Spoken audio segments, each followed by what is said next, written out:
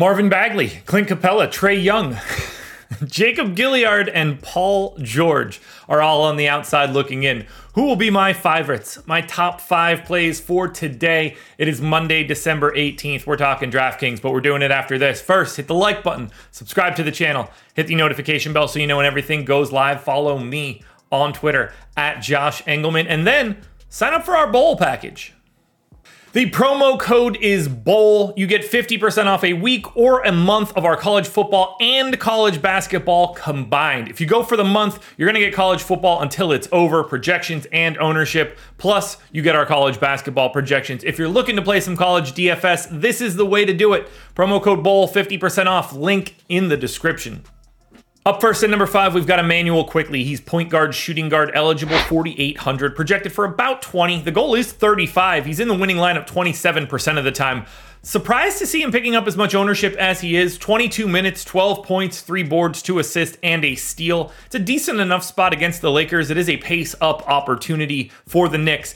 I expect Quickly to fall just because we'll get some additional value. We just don't have a lot of guys in his price range today.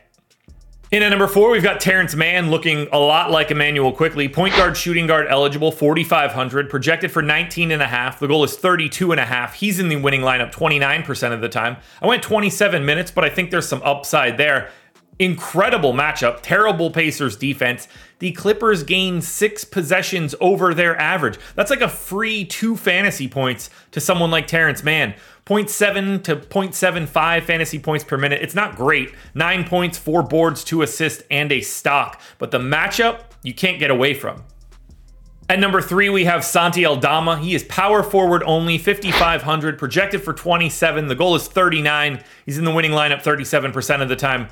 Even more injuries now for this Grizzlies team. Aldama could start today and play even more than what I have him projected for, but even in 26 minutes, he makes my top 3. He's a fantasy point per minute guy in a pace-up spot against OKC. Now, they are 10-point dogs, which isn't ideal. 13 points, 6.5 boards, 2 assists, and a stock and a half for Aldama. That price and position works, and there's a lot of minutes left on the table above 26.